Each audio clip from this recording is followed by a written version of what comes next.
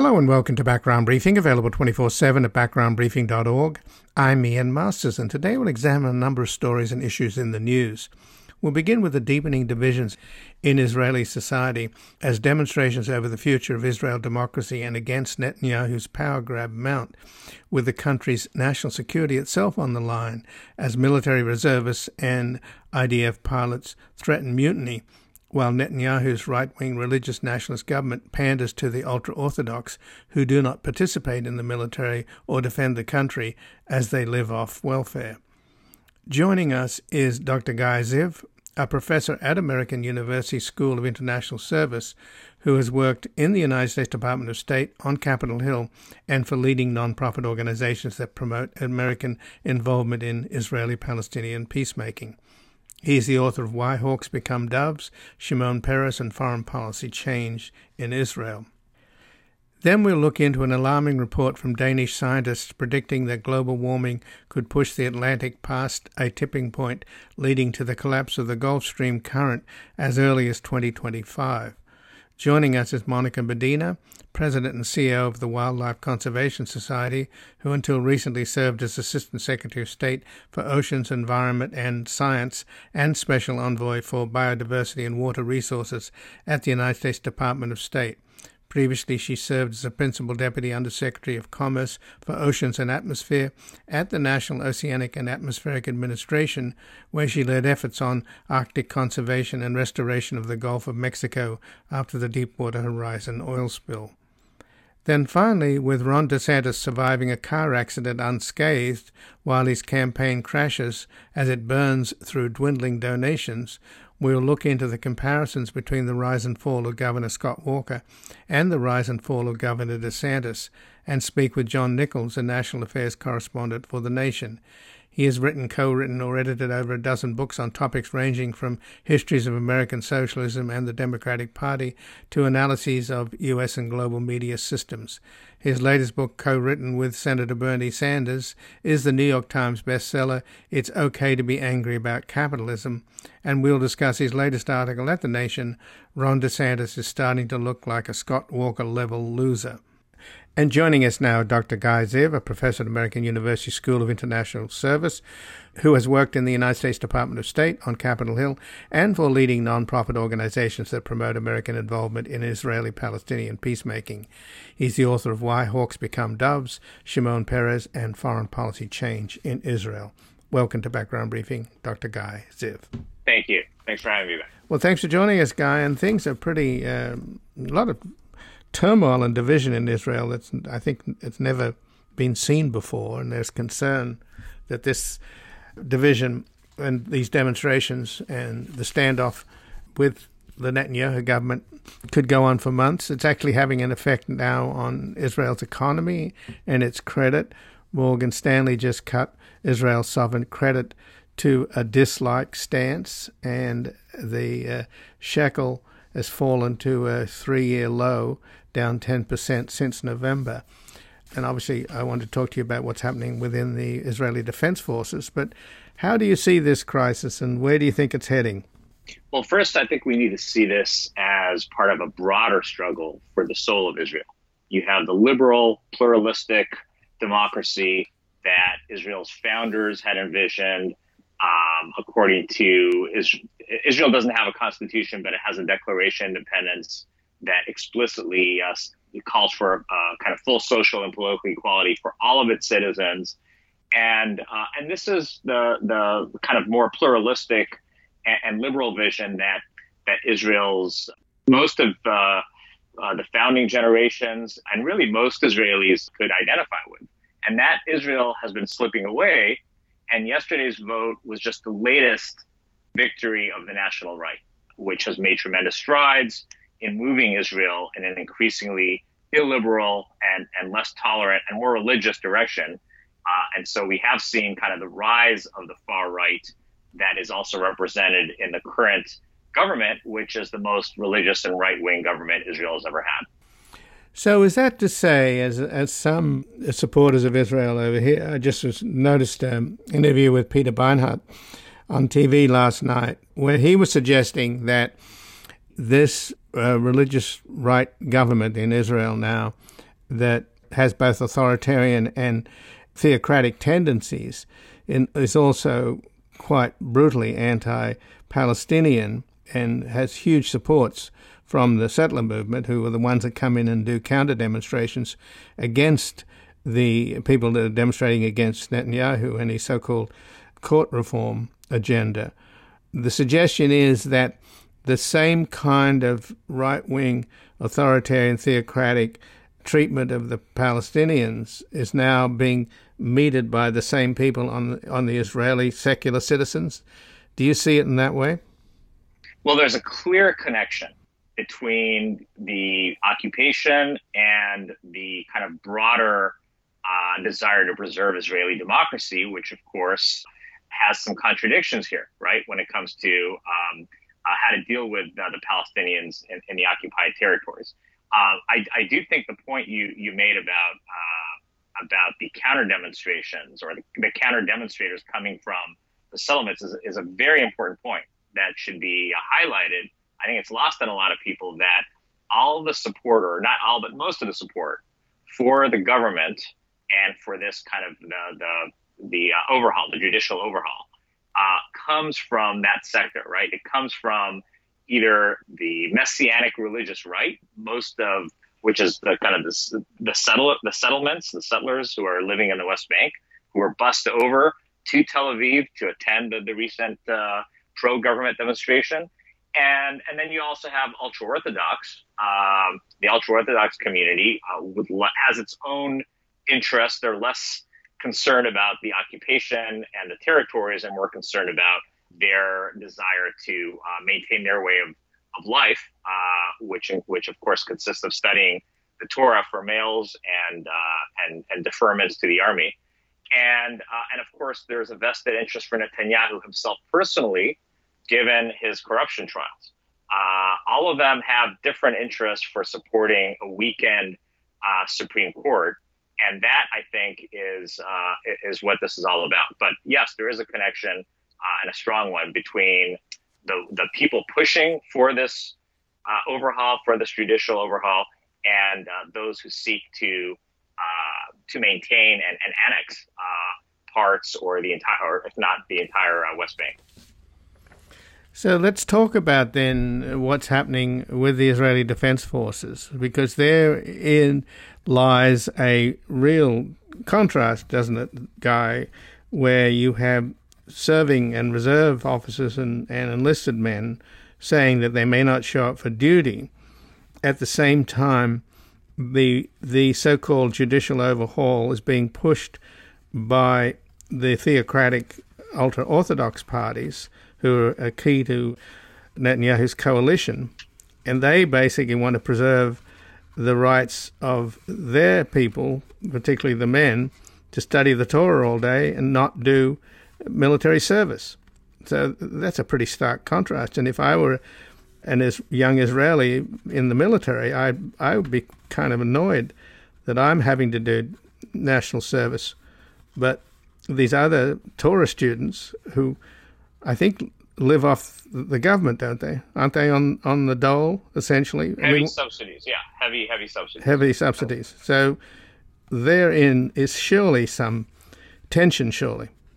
Yeah, absolutely. I think that these tensions have been there for quite some time. And they have, as I said, they have their own kind of demands. And Netanyahu has to balance out all these demands in order to maintain his government.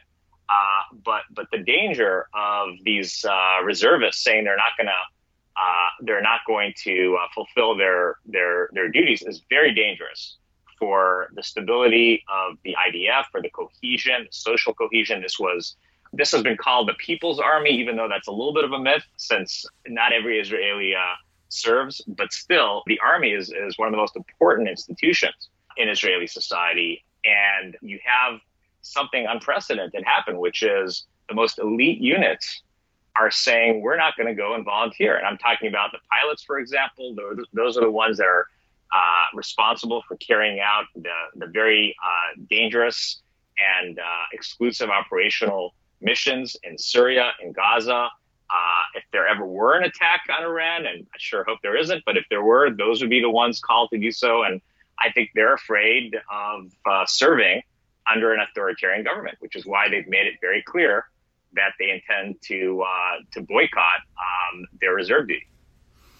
So, Guy, are they also afraid that Netanyahu might do a sort of wag the tail kind of operation where, in order to calm down or distract or even unify the Israeli people, there might be some military action designed to either distract from the troubles he's having in the demonstrations or even a cynical attempt to basically pull everybody together around a common threat? I think that is very clearly on their minds, and many of them have said so publicly. Well, they are not willing to risk their lives for an authoritarian government. They're not willing to do something that they consider to be illegitimate. And as I said, this is unprecedented. We haven't seen this before. Well, the Netanyahu government are promoting a viral video that has an imaginary scene where an infantryman is pinned down by enemy fire and he radios for air support, and the pilot above him replies, "Do you support or not support the reform?" And then the video clip ends with the dying soldier turning to the camera and saying, "My brothers from right and left, politics cannot be brought into the army." So that's a pretty naked attempt, isn't it, for Netanyahu to deal with this problem? Yes, it's been politicized in many ways, this being just kind of the latest. But I really do think that he's got a huge problem on his hands, because the army and the economy and to some extent U.S.-Israel relations are going to be affected by this. And this is all happening on his watch. And he has only himself to blame, because he's the one who could have stopped this from happening. And he also was well aware of the implications. A lot of people said he really didn't know, and somebody should really persuade him. And President Biden spoke with him both privately and publicly to try to urge him to slow down. Many of his own associates did the same, but he's well aware of the implications. This is not his first rodeo. I think at the end of the day, though, he understood that if he were to stop this legislation, if he were to even postpone the vote yesterday, there was a good chance that one of his coalition partners, one or more, would pull out and he would lose his coalition. And he would not be able to form another government. This is it. So I think he put his political and personal interests ahead of national security and economic interests. Well, but that's the main accusation, isn't it? That he's doing this in order to stay out of jail. I think that's right. I think part of it is power, kind of an inability to let go, to relinquish power. And yeah, part of it is definitely the ongoing trial, the ongoing corruption trial. There are 3 cases. And as long as he is prime minister, he has little to worry about. And the next step could very well be firing the attorney general, who's kind of seen as antagonistic towards him and not supporting him or his government. So I think that's something that a number of his coalition partners have spoken openly about. And so we'll see if that happens, but he definitely has a vested interest in seeing these kind of legal changes take place. But that's going to pour more gasoline on the fire, isn't it, Guy? Yeah, I think some of the people surrounding him really believed that this would kind of fizzle out, that people would be tired. But that's not at all what we're seeing. We're seeing the kind of the battle to preserve Israeli democracy is actually far from over. So yes, yesterday was a very dark day for democracy. In fact, every newspaper in Israel today featured a black cover informing its readers that it was a dark day for democracy in Israel. We see polls showing there's no way that Netanyahu would be able to form a coalition if elections were held today. And people are out on the streets. We've seen hundreds of thousands of Israelis for 30 weeks in a row out on the streets. That's nearly a quarter of every Israeli citizen who has participated in one or more of these demonstrations. Tom Friedman said it was the most significant democracy promotion grassroots initiative that he's ever covered. And we see no sign of that fizzling out at all. On the contrary, yesterday's vote may have actually mobilized and motivated even more Israelis to get out there on the streets and protest. And we'll see where this takes them.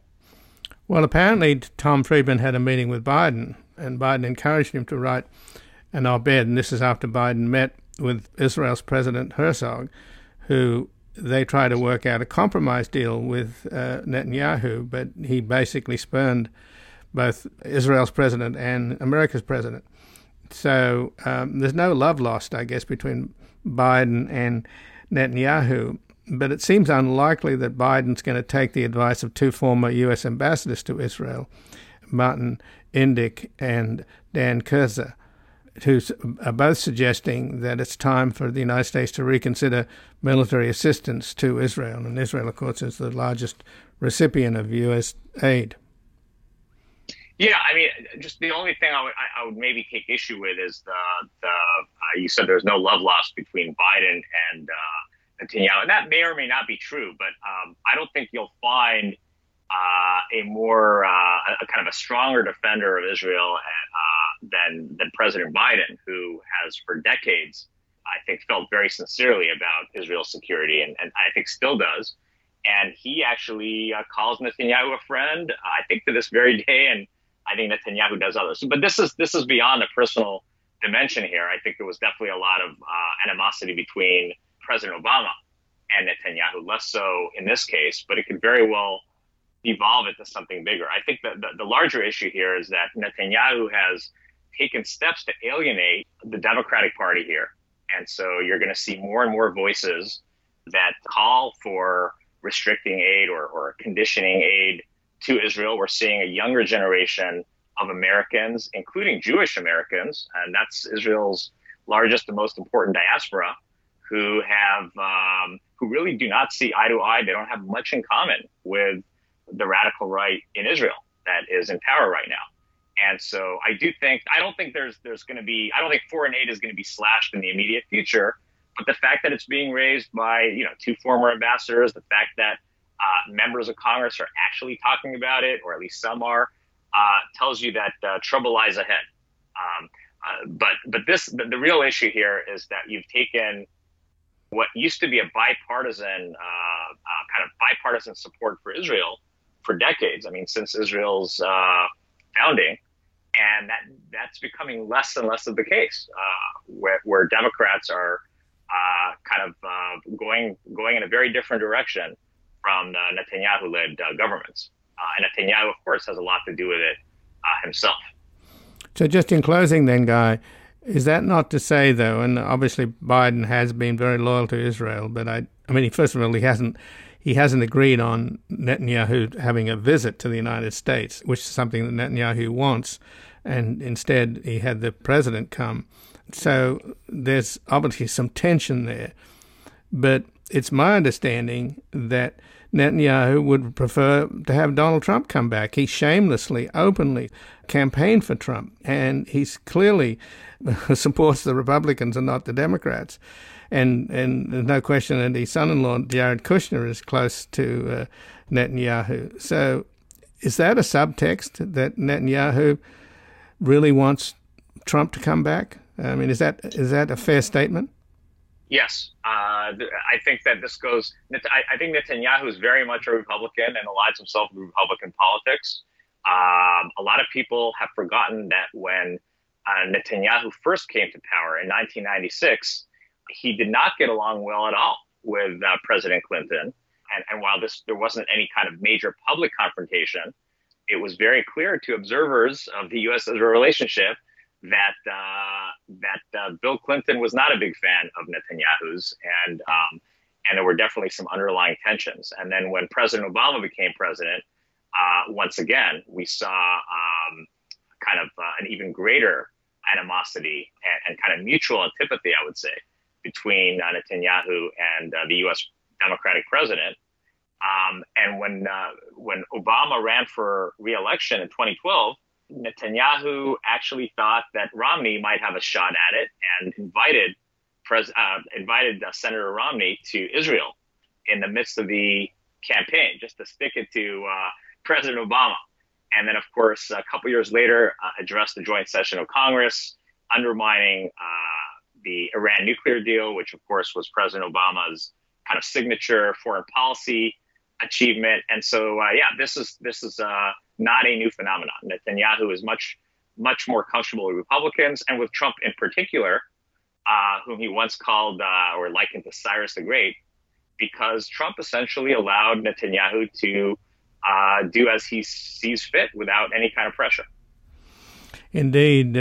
Just in closing, Guy, when Clinton first met with Netanyahu in the Oval Office, after the meeting, Clinton was so furious he turns to his aides and said, "Who's the effing superpower around here?"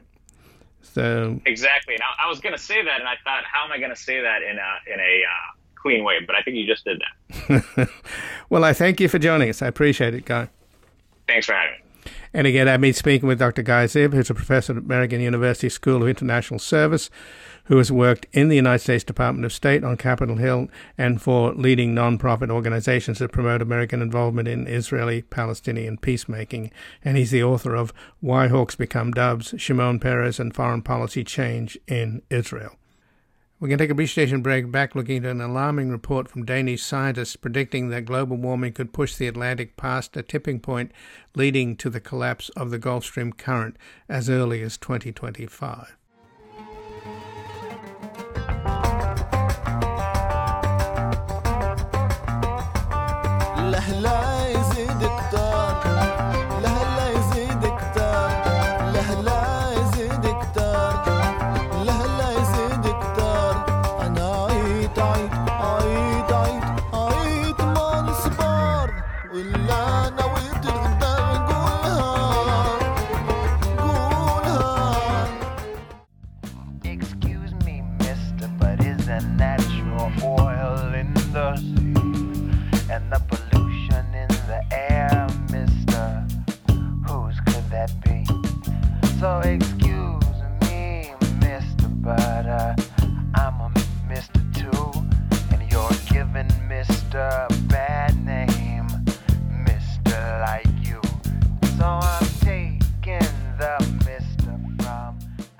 Welcome back. I'm Ian Masters, and this is Background Briefing, available 24/7 at backgroundbriefing.org. And joining us now is Monica Medina, the President and CEO of the Wildlife Conservation Society, who until recently served as Assistant Secretary of State for Oceans, Environment and Science and a Special Envoy for Biodiversity and Water Resources at the United States Department of State. Previously, she was Principal Deputy Undersecretary of Commerce for Oceans and Atmosphere at the National Oceanic and Atmospheric Administration, where she led efforts on Arctic conservation and restoration of the Gulf of Mexico after the Deepwater Horizon oil spill. Welcome to Background Briefing, Monica Medina. Thank you so much for having me, Ian. Well, thanks for joining us, Monica. And there's an alarming study coming out of the University of Copenhagen Niels Bohr Institute, published in the journal Nature Communications, that suggests that global warming could push the Atlantic current, the Gulf Stream, past a tipping point this century, and that the Gulf Stream could collapse as early as 2025. So that is really and truly alarming. How did it strike you? I think like it strikes anyone who's paying attention to these issues, it's incredibly alarming. And it does provide yet another wake-up call for us to quickly transition away from fossil fuels as much as we possibly can. Because until we do that, we'll continue to see the worsening of these impacts of the climate crisis. Nature and forests and peatlands are one way that we can really help ourselves in the meantime. So the more we can protect nature and biodiversity, the better off we'll be. It will protect our food systems, our health systems, and we know that the more we can do now, the better. We have to not only cut our consumption of fossil fuels, cut our emissions, but we also need to find better ways to store carbon than putting it into the ocean. So, Monica, the Danish scientists have used data that goes back from 1870 to 2020.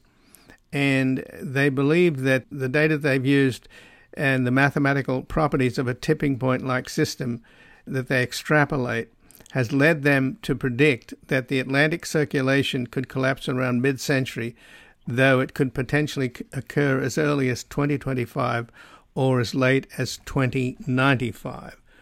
So they go back a long way, but I guess there's a bit of latitude in there. So what does that tell us? I mean, it could collapse in 2 years' time, or if we get our act together, we've got a window, right?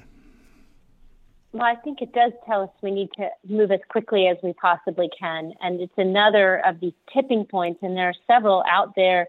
There are many that climate scientists have identified. There are several others that are also being used as examples of how the climate crisis is worsening. Things like coral reef die-offs, the Amazon rainforest being at a tipping point as well. So it's not as if there's only one. It's another signal that the climate, that the Earth's climate is out of whack, and that we are driving it through our own actions. So it's on us to redouble our efforts to change our ways. And what matters here, why this one is so scary, is because it impacts so many people that had thought themselves to be immune from the climate crisis, unlike the regions in near the equator that are warming so rapidly. We would experience this in the northeastern United States tremendously through sea level rise, and Europe would experience it through much cooler temperatures than they've had in the past. They've had this sort of warming effect from the Gulf Stream all along the northern part of Europe that would change dramatically if these weather patterns shifted, because the Gulf Stream were to be interrupted by this warming ocean water. So tell us about the Atlantic Meridional Overturning Circulation, AMOC, apparently pronounced EMOC or IMOC. It's an important part of the way the Earth cools itself, and it stabilizes our climate by providing a great big circulation, a big conveyor belt of ocean water. It moves very, very slowly. But if it's totally interrupted, it would disrupt the way weather patterns have worked for thousands and thousands of years. So it would be a huge disruption for farmers, for people who live along the coastline, because it would mean that there would be a lot more warming of the ice sheets in Greenland that have kept us from having such cold temperatures, say in Europe, or had kept our sea level from rising so much, because it's all trapped up in the Arctic in ice. So it's a really important stabilizer for the Earth's climate. And again, it's another sign that our oceans are in jeopardy, and another sign that we really need to do everything that we can to try to get our emissions under control of these greenhouse gases, to cut our use of fossil fuels, and to preserve nature everywhere we can as a natural sink for those carbon emissions. Well, the IMOC or AMOC has apparently already slowed down, and the whole point is it sort of slows down and collapses. So you have a kind of Sargasso Sea phenomenon, but it's already at its weakest in 1,600 years owing to global warming. So that's the fear, that's the phenomenon. It's slowing down, but it could literally stop in a couple of years. Is that what this new report tells us? This new report says that it's possible. Now, this is just one study, and I don't want everyone to think that this is definitive. It is one study, and we do need to continue to study the ocean to understand its incredible impact on our climate. We need to understand how this particular phenomenon in the ocean, the Gulf Stream, that I think many people understand from their basic science class in elementary school, is a really important part of the way our weather forecasts, our weather patterns have been kept in a very normal range of temperatures and rainfall. But now, with it being disrupted, it could really change what we know of as normal weather.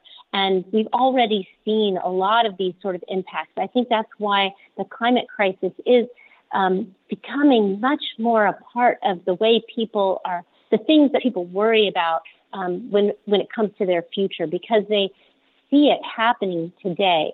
But that doesn't mean that we have to be frozen, if you will, and paralyzed with just an overwhelming sense that there's nothing we can do about this, because we do have some things that we can still control. We haven't reached all these tipping points that the scientists have pointed to. We are dangerously close on a few, but if we continue to move in the direction that we are, changing our energy use to much more renewable power so that we are not emitting so many greenhouse gases, if we continue to look for solutions, if we continue to conserve nature, we can hopefully keep the worst of the climate crisis from happening. And again, this AMOC circulatory pattern, the Gulf Stream, yes, it is slowing, but it's a slow system. So if we could just do the things that we're doing now, but more of them and more quickly, I think there is a reason to believe that we can stave off the worst of the climate crisis. But there's already evidence, surely, in Florida now, Monica, with water temperatures in the Keys in South Florida over 95 degrees. I mean, that's like getting into a hot tub, isn't it? Yes, it is, and it is concerning, and I think scientists have been talking about that over the last few weeks. People in the Gulf and along the coast of Florida are experiencing it for themselves. Apparently, off the coast of the Keys yesterday, the temperature at 5 feet deep in the water was over 100 degrees, which would set a world record for the warmest ocean water, and by several degrees. So it would break the record by a lot. It would shatter that record. So it is concerning. Again, we see the alarm bells everywhere. I think if people are looking, they understand that this is not a typical summer with the kind of heat wave we've experienced across the southern United States, with the fires as far north in Canada, with the incredible storms that we've seen already in places like India, with the heat wave in China. We know that this is not a typical summer. This is something that we really need to use as a motivator to get us to make the changes that we need to in order to try to stabilize the climate while there's still time. Well, Monica Medina, I thank you very much for joining us here today. I appreciate it. Thank you very much for having me and for covering this very important topic. And again, I've been speaking with Monica Medina, who's the president and CEO of the Wildlife Conservation Society, who until recently served as Assistant Secretary of State for Oceans, Environment and Science and a Special Envoy for Biodiversity and Water Resources at the United States Department of State. Previously, she was Principal Deputy Undersecretary of Commerce for Oceans and Atmosphere at the National Oceanic and Atmospheric Administration, where she led the efforts on Arctic conservation and restoration of the Gulf of Mexico after the Deepwater Horizon oil spill. We're going to take a brief station break. We're back with Ron DeSantis surviving a car accident unscathed while his campaign crashes as it burns through dwindling donations. Don't go near the water. Don't you think it's sad what's happened to the water? Our water's going bad. Oceans, rivers, lakes and streams have all been touched by man. The poison floating out to sea now threatens life on land.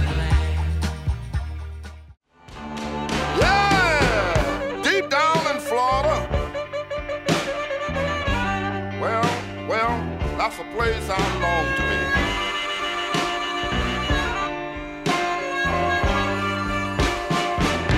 Well, deep down in Florida. Well, a place I long to be.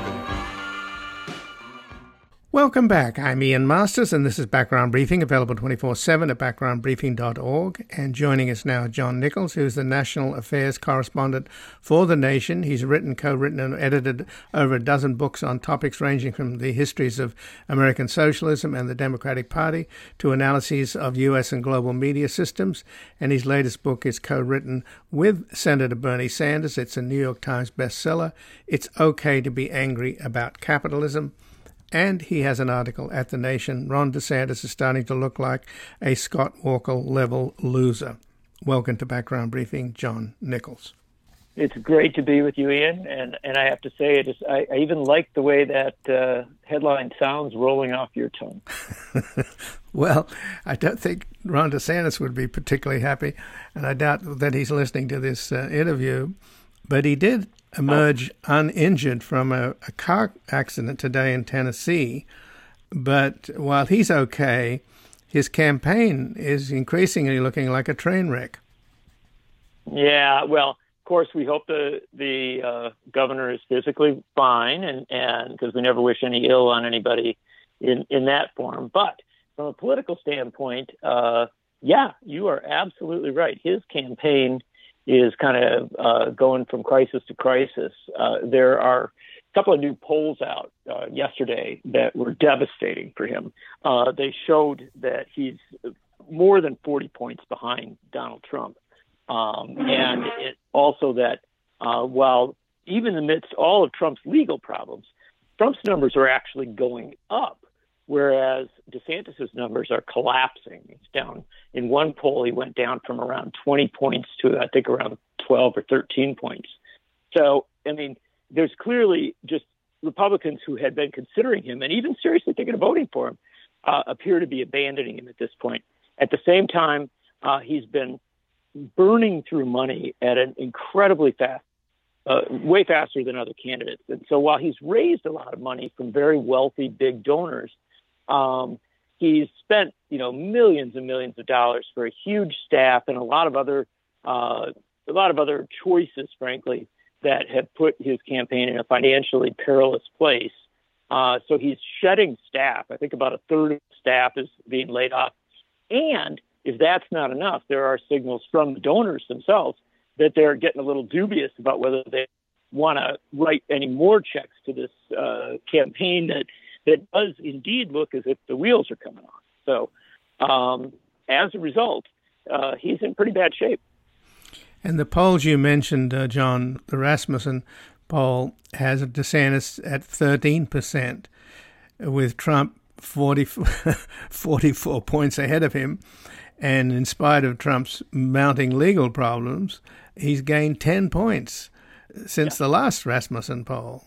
So he's going up and DeSantis is going down. And he doesn't really have any grassroots support. It's not like Bernie Sanders getting all the average $27 donations. There's nothing like that, is there?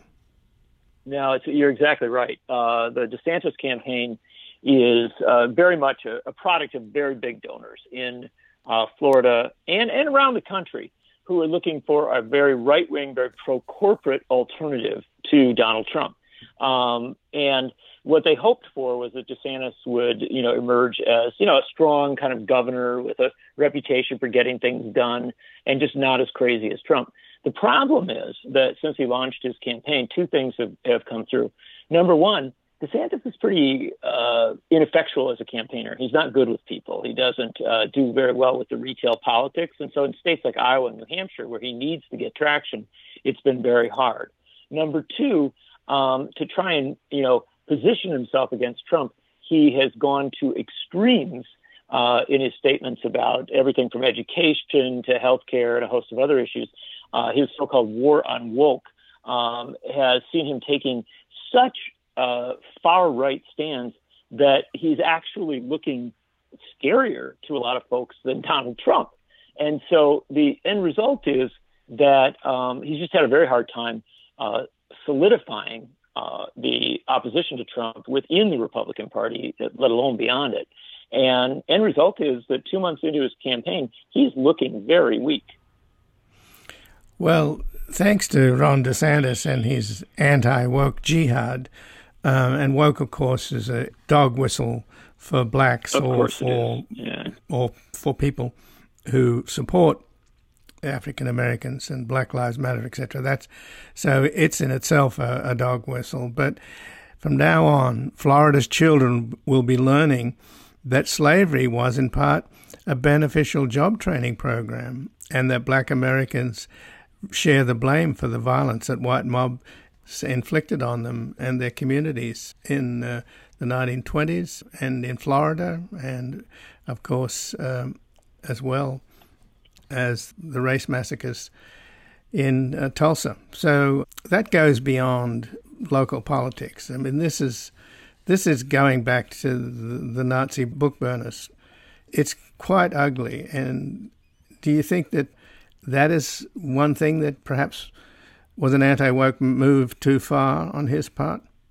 Oh, he's definitely gone too far. There's no question. And just, look at the tenor of your question there, where you're making, comparisons to some of the ugliest moments and the ugliest developments in history. And, whether people agree that it's gone that far, whether they, agree with some of the comparisons that you just made, the reality is that there's a discomfort with the both the extremism of DeSantis's positions and also with the kind of heavy referencing of it, that he comes back to this again and again and again.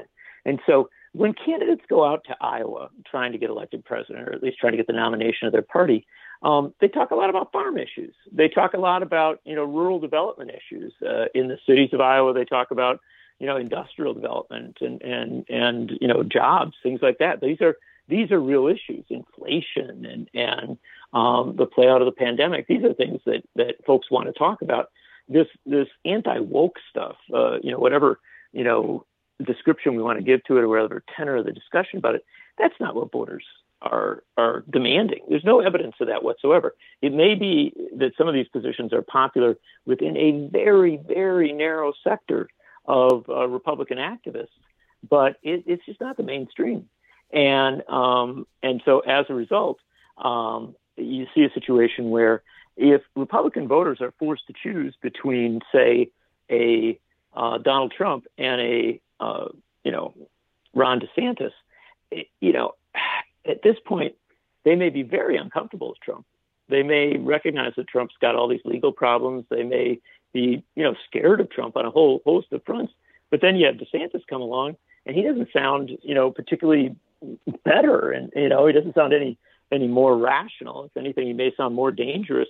And so, as a result, what's happened is a twofold thing. One, Trump has solidified some of his support, at least within the base of the Republican Party.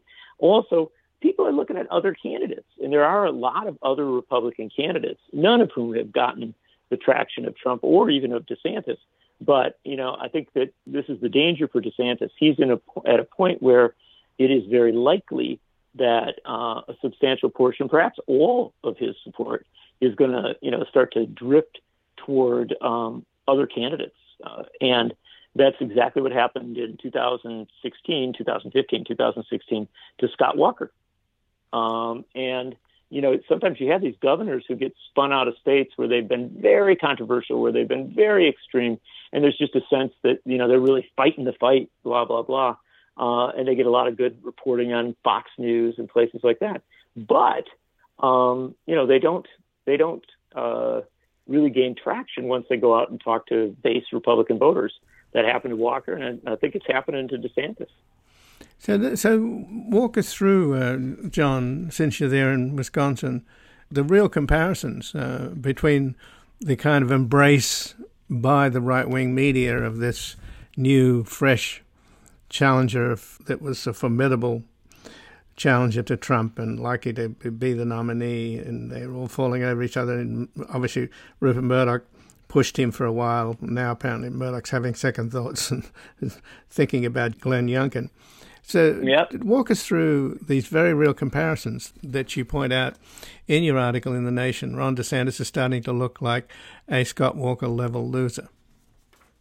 Yeah, look, this is the circumstance that we've seen develop with DeSantis. It is very similar to Walker. And I remember watching the Walker campaign kind of go down in flames and a lot of the same indications here with DeSantis. So here's what happens. In the kind of Republican and conservative media echo chamber, they like to spin up governors who they think are sort of alternatives to Washington. They attack Washington so often that they're looking for people who come from outside. And the governors, especially governors who take on big fights in their states and do dramatic and controversial things, such governors get a really good ride on Fox and on right-wing talk radio. And that's what happened with Walker back when he took on labor unions in Wisconsin. It's what's happened to DeSantis as he has taken on school boards and elected district attorneys and others in Florida. And the problem with this calculus, though, is that you have these candidates who, for one reason or another, may have gotten traction in their home states. Walker in Wisconsin, DeSantis in Florida. And they may have had, relatively successful political careers in that regard and give them their due. But when you try to transfer this to the national stage and you're actually talking about, such an individual becoming president of the United States, commander in chief, et cetera, then voters, I think, tend to start to look differently at these candidates. And that's clearly what happened to Walker. Walker started out leading in the polls. He ended up with less than 1% support when he finally, ended his campaign in debt and, just overall crisis 2 months after he started running. Well, now we're 2 months into DeSantis' campaign. He's collapsing in the polls. He's having money troubles. His donors are getting frustrated. And while he's certainly not as bad off as Walker was after 2 months, it's starting to look like he may be headed in that direction. And this is important for people to take note of because, if DeSantis collapses as an opponent, then that Republican field looks pretty weak as an alternative to Trump. And there does then, become a possibility that pressure will be put on someone else to get in, someone like Virginia Governor Glenn Youngkin. Well, in Vanity Fair, Molly Jong-Fast describes him as a terrible politician with negative charisma, and the chances of him riding into the White House are looking less likely. He's aggressively dull and wooden, making his interactions with voters border on painful to watch. His head bobs in a strange and unnatural way, and he wears high-heeled cowboy boots. And then she then mentioned the analogies that you have written about, John. He makes Scott Walker look charming. It's true. It's a very funny thing that you would say that because I've been around Walker and a little bit around DeSantis and seen DeSantis in action. And what I can tell you is that Walker had many, many flaws. I probably wrote more critical articles about him than just about anybody in the country. And yet Walker was a relatively capable retail politician. There's a lot of evidence that DeSantis is not. That, literally when he gets face to face with people, it doesn't go well. And he's just not a natural. And so, he may well be worse than Walker. Although bizarrely, right now, Walker's trying to give DeSantis advice on how to run. And there's comedy in that, right? The person who is one of the worst losers in the history of the Republican Party in a presidential primary contest is now trying to tell somebody else how to win it. And his advice is just trite as can be, go bold and stuff like that. So he's not really suggesting anything that's particularly useful. But I think that there is a sort of a comedy to this because Walker's running around saying that, he's got experience in this regard. He knows his way about running in Republican primaries. And the fact is his firsthand experience of running in Republican primaries is or a Republican nomination fight is how to lose. And the one thing I suggest is that DeSantis appears to be developing some firsthand experience of his own. Well, what I wonder about, though, is this in any way? I mean, first of all, of course, we need to add that Scott Walker, when he crashed and burned, he was up against Donald Trump, who knocked them all off the island. The reality TV guy completely cleaned them all, and there was a whole bunch of them standing up there, and he made fools of all of them. But this time around, I wonder that Trump is looking more and more like the reincarnation of Mussolini or somebody like that. He's running a really proto-fascist type campaign and making outrageous statements about his need for vengeance and how he, in effect, is both the arsonist and the fire brigade. You know, he'll rescue you from the very problems that he, in fact, has exacerbated. So the question is what's happening here that the MAGA crowd, and which is most of the Republican Party, just are going for a more authentic fascist than a guy that seemed to hit all the right buttons but did it in a cynical way. In other words, I guess I'm arguing that in many ways Trump is a natural fascist. Well, it's an interesting way of putting it, and there are you're not the first to say that, Ian. And so you've heard people suggest that Trump has, sort of an authoritarian style, and one that is really unsettling to folks who are experts in the history of the rise of authoritarian regimes, of fascist regimes, and many people have written on this topic. And there's little doubt that Trump is sort of willing to go to extremes, very casually. It does seem to come naturally to him to say things that are deeply unsettling and deeply threatening. The thing is that with DeSantis is, a Harvard and Yale grad. He's a career politician. It's pretty clear that he's pulled a template out and is trying to fit into it, right? He's trying to be a certain kind of, like a kind of a more radical candidate, when his own record suggests that he's really just a political careerist. And I do think it's possible that some of the more extreme people in the Republican base look at that and they say, why would I go for, a fake like Ron DeSantis when I can have a real thing with Donald Trump? But I also think there's something deeper in the Republican Party, and that is that this Republican Party is desperate to win.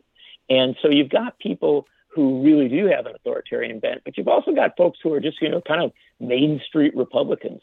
And they're willing to go with a range of potential candidates in their desperation to win elections. By the way, on a set of ideas that aren't very popular, ranging from their economic to their social stance. So they're willing to go with a range of candidates. And the thing that's devastating for DeSantis is that he looks like a loser, right? And even if maybe to you and I, Trump also looks like something of a loser, DeSantis looks like more of a loser. And so I think that's becoming kind of a self-fulfilling prophecy, a situation where DeSantis is trying hard, but, it's almost with every week that he runs, things get worse for him. And I think there's an open question of whether he makes it to the actual caucuses and primaries. Remember, Walker didn't make it. Walker had to drop out. And I'm not saying that DeSantis is going to drop out anytime soon. But the news in regard to him, as the polls, the money problems, the shedding of staff, I mean, it's a steady drumbeat of really kind of tough stories. So just in closing then, John Nichols, you mentioned that Trump may also lose, but my sense is that, he clearly looks like he'll be the Republican nominee. And more. The more you learn about his criminality and possibly even his treason, the more they love him and the more he goes up in the polls. So I don't think you can write him off. But just in closing, my greatest fear is the no labels people, because they're going to really cut into the Democratic vote. And they're getting on the ballot in all the key swing states. And last time around, Joe Biden only won by a little over 40,000 votes in the key swing states in terms of the Electoral College. So I think that's a greater fear, is the no labels people helping Trump. No, I mean, I think you're legit in pointing to that concern. Look, we're in a point right now where we've got a presidential politics that is pretty closely divided. And Biden won by 7 million votes, but the 7 million votes weren't nationwide. He had real strong bases of support in places like California and New York, Illinois. But in the battleground states, it was very, very close in states like Wisconsin, Georgia, Arizona. And as you go into 2024, of course, there's going to be concern about those potential close results and the possibility that 20, 30, 40, 50,000 votes going off to another candidate could really undermine Biden's chances of winning those states. And that's to some extent what the concern was in 2016 with both the Green and the Libertarian candidates. What I would suggest is this.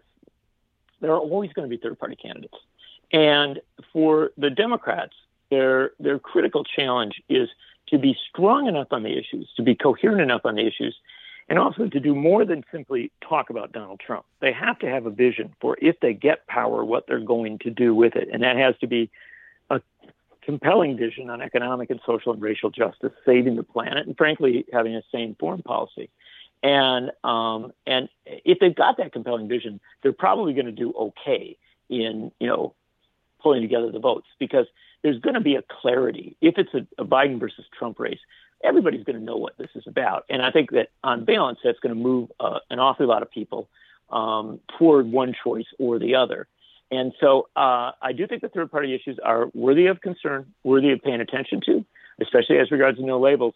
But at the end of the day, I do think that for better or for worse, we are very likely headed toward something that's quite a bit of a repeat of 2020, which is a situation where sort of a clarity about what another Trump term might mean kind of gets people to focus on the marquee race, the Democrat versus Republican race. And that's my sense of where it's going to end up. But I also think that's why, at the end of the day, all the stuff we're talking about with DeSantis and everybody else becomes a real factor, because I think there are a lot of people in the upper levels of the Republican Party who don't think that in a clear Biden-Trump race that Trump will prevail. I hear your concerns. I think they're legitimate. I don't think anybody should be casual about the seriousness of the issues at stake and the contest that's there. But you are going to see the Republican establishment types still searching for an alternative to Trump. It's just the kind of bumbling of the DeSantis campaign suggests that they're going to have a very hard time finding that alternative. Well, John Nichols, I thank you very much for joining us here today. It's a pleasure to join you and good to talk about all these issues. And again, I've been speaking with John Nichols, who's a national affairs correspondent for The Nation. He's written, co-written, or edited over a dozen books on topics ranging from the histories of American socialism and the Democratic Party to analyses of U.S. and global media systems. And his latest book, co-written with Senator Bernie Sanders, is a New York Times bestseller, It's Okay to Be Angry About Capitalism. And he has an article at The Nation, Ron DeSantis is starting to look like a Scott Walker-level loser.